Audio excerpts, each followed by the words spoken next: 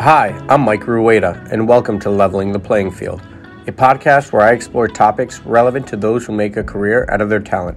My guests, who are experts in their field and advisors of successful artists, entertainers, and athletes, will share professional insight and personal experiences, which I hope you find helpful and interesting. So thank you for listening, and enjoy. Today's episode might be particularly interesting to anyone who has ever lived or has wanted to live in New York City. If you have lived in New York, you understand what a tricky residential real estate market it is. As my guest will explain, real estate can be the great equalizer among New York City residents of all walks of life. So, today's guest is Elise Dolginas, an expert in all aspects of luxury residential real estate in New York, including purchases and sales, new constructions, renovations, and design. A really unique area of Elise's practice is working with New York City co-ops and condos, particularly new developments on behalf of her clients and their specific needs. Elise is special counsel in the real estate group at Withers, is based in New York City, and has advised some of New York City's most notable residents. Elise, welcome and thank you for joining me today. Hi, thanks. You're busy, so I'm excited to have you. I know it's been tough to get you, and I'm excited to ask you a few questions. And if you don't mind, I'm going to jump right in with asking you to tell me a little bit about your practice and how it got started. So sure, happy to do that. The real estate practice in New York was initially intended to be a commercial practice when I started the firm 16 years ago. And I was brought in, we had a real estate partner, and he was essentially doing a lot of leasing work. Mm-hmm. And so that was the goal, to assist him, do the leasing. And interestingly enough, right around when I started was the sort of like the collapse of Lehman Brothers and Bear Stearns, and a little bit of that financial crisis was happening, shortly after I started. So the amazing thing about Withers is obviously the access to international clients, because we experienced a huge influx of non-U.S. investment in U.S. real estate, and mostly residential. So, for me, what I think saved my job at Withers, because we had no commercial work at that point, was this influx of non-U.S. folks wanting to buy real estate.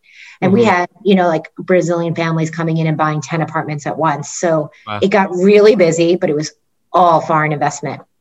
And it was essentially all residential. So the practice kind of just grew from there. It was like a really organic, interesting thing and then we just started to market to foreign buyers. And then I would say for a very long time at Withers, that's all I did was residential real estate for non-U.S. folks. And slowly but surely, the economy recovered, thank goodness. Mm-hmm. And in New York, especially, the residential new developments kind of all crested around like 2010. And there was this ton of new development that was ready to be sold. So that, then the U.S. market, our U.S. clients, kind of returned. And it just became a thing where I was busy enough to focus solely on residential. And that became a really niche, just a niche area for me. Wow. And I imagine that residential real estate is complicated in New York City as it is. Are there challenges and nuances in particular with high-end residential real estate transactions in New York that differ from non-high-end transactions? I think so. I think, a lot of people that are coming to New York and spending an extraordinary amount of money, they're not prepared to come in and reveal all of their finances and who they are. And that's pretty much, that's a starting point with whether you're buying a cooperative apartment or a condo apartment. They both have these, kind of invasive purchase applications. Mm-hmm. So that's usually a really experienced real estate broker will guide the purchasers through that. But I find so many of our clients don't appreciate what that's going to mean when they see the package. And then, we go to all these lengths to protect their wealth by, like creating entities and structures that, preserve their wealth into future generations. And now we've taken all these steps to make these trusts and corporate entities and maybe even, BVI companies and all these things. And then we have to reveal who all the players are to a co-op board or a condo board.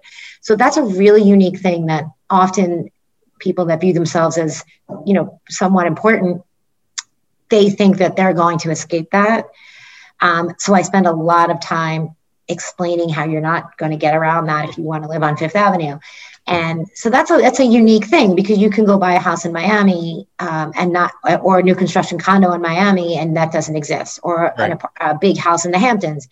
So, but New York is a funny place. It's an equalizer. Everybody gets treated the same, whether you're a billionaire or even if you're just buying a one bedroom, $1.5 million apartment.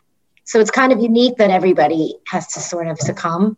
I'm sure explaining the process is a process in and of itself. Oh yeah, yeah, and even things like explaining the mansion tax and the unique set of transfer taxes that we have here, or in new construction, how sponsors drive the deals, and there's a lot of things to negotiate because sponsors, they don't conceal it, but they have this big offering plan for a new building. Mm-hmm. It'll be 700 pages. The buyers never read that offering plan, and buried in that offering plan is somewhere it'll say, hey, buyer, you're going to pay all of the closing costs, even sponsors' closing costs, and you're going to pay our transfer taxes, and you're going to pay our recording fees. And so buyers don't know that that's going to happen, and so they don't even know to negotiate it sometimes.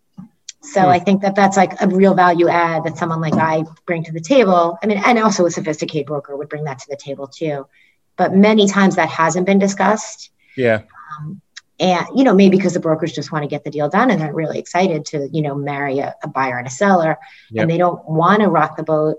And then you have, then I come in and say, did you agree to all these things? So that's another kind of unique New York aspect. The New York real estate developers is quite a unique animal. Yeah. You touched on this a bit already, but you work with a lot of public figures that buy and sell real estate in New York. What are some of the common issues, requests, challenges, and some of your recommendations that you face and that that you recommend? So, there are sort of two things that I see all the time. I should say the number one thing is can we keep this confidential? How do I keep this out of the, so, we have a lot of sort of tools that we use to keep the clients, from ever being, revealed anywhere. And then, of course, there's a couple of things that you cannot avoid. There's a couple of statutory things that we have to comply with. And here we take all these steps and have the clients like sort of spend extra money to prepare these somewhat, elaborate structures to protect their identity. And then we hand them a piece of paper where we have to sign at the closing that says, okay, you have to reveal who the beneficial owner is, but no one's going to see this. But that makes, that can make them very nervous.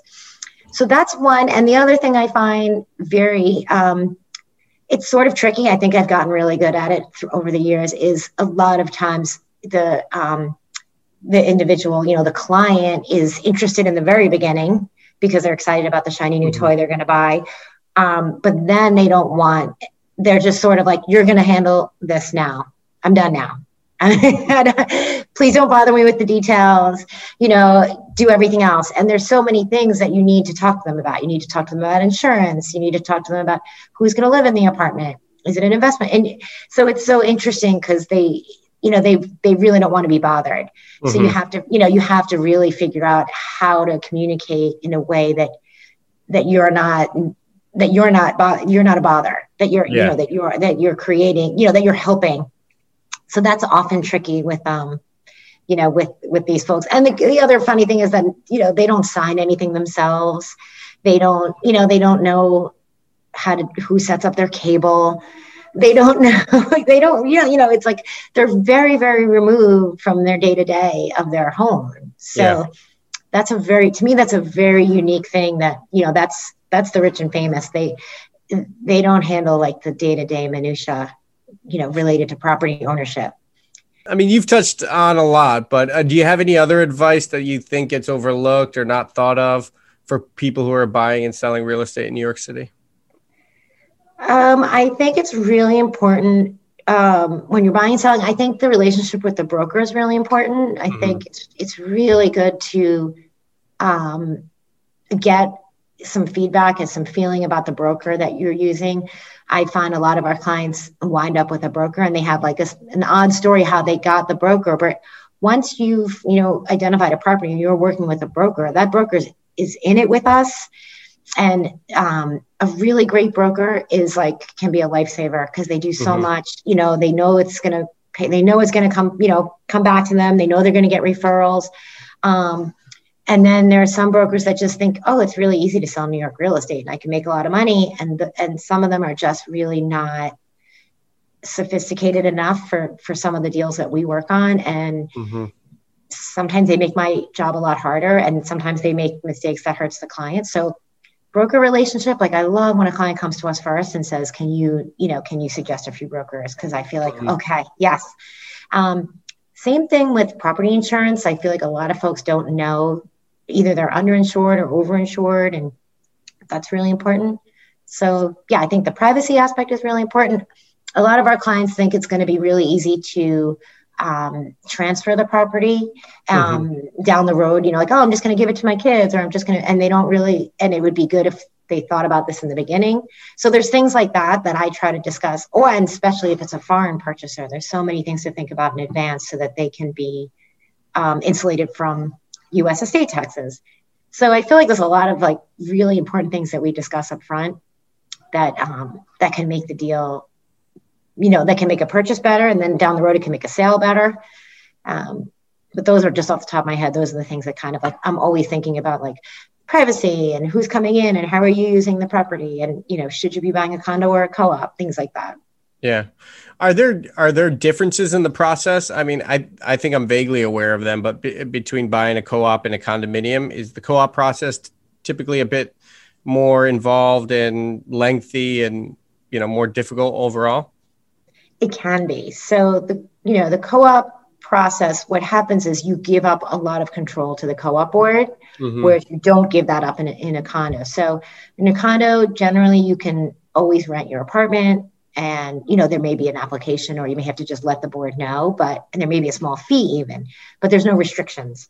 Whereas co-ops, many times there's all kinds of restrictions, how long you can rent for, if you can rent at all. There might be a fee.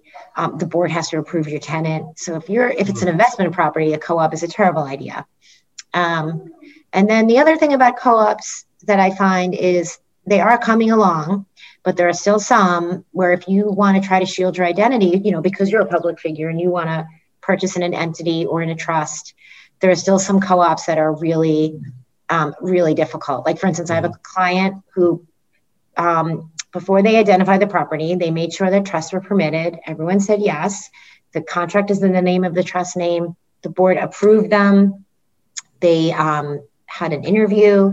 We're getting ready for closing, and the building now just sent us, well, first of all, they asked, many months later, they asked us to review the trust, which is fine. They reviewed the trust. And now they're saying to us, only the 2 trustees can be the occupants of the apartment. And it's well, what about the children? There's 2 children. And we're going back and forth now in this insane conversation with this co-op, because they say no, we just want the 2 trustees, they can be the only occupants. Wow. Which is crazy. Of course you should be able to have your, even if they're adult children, your children should be able to reside with you. So, and we have many clients that want to live in a beautiful Fifth Avenue co-op, and it's totally fine. And they understand that most of Fifth Avenue is co-ops, and that is what it is. But a lot of other clients do circumvent this sort of archaic co-op situation, and they go for condo. Yeah. So yeah, there are some differences, but co-ops aren't terrible, and probably 75% of New York is co-op. So yeah. Oh wow, that's a high percentage. You may fall in love with a co-op. There's not. If you fall in love with an apartment, then you're gonna make that sacrifice. Yeah. Well, listen, I think I'm out of questions. I know I'll think of a few more as soon as I hang up, but I want to thank you for taking time to speak with me. And yeah, it was fun. I feel like I learned a lot. Same here. My pleasure.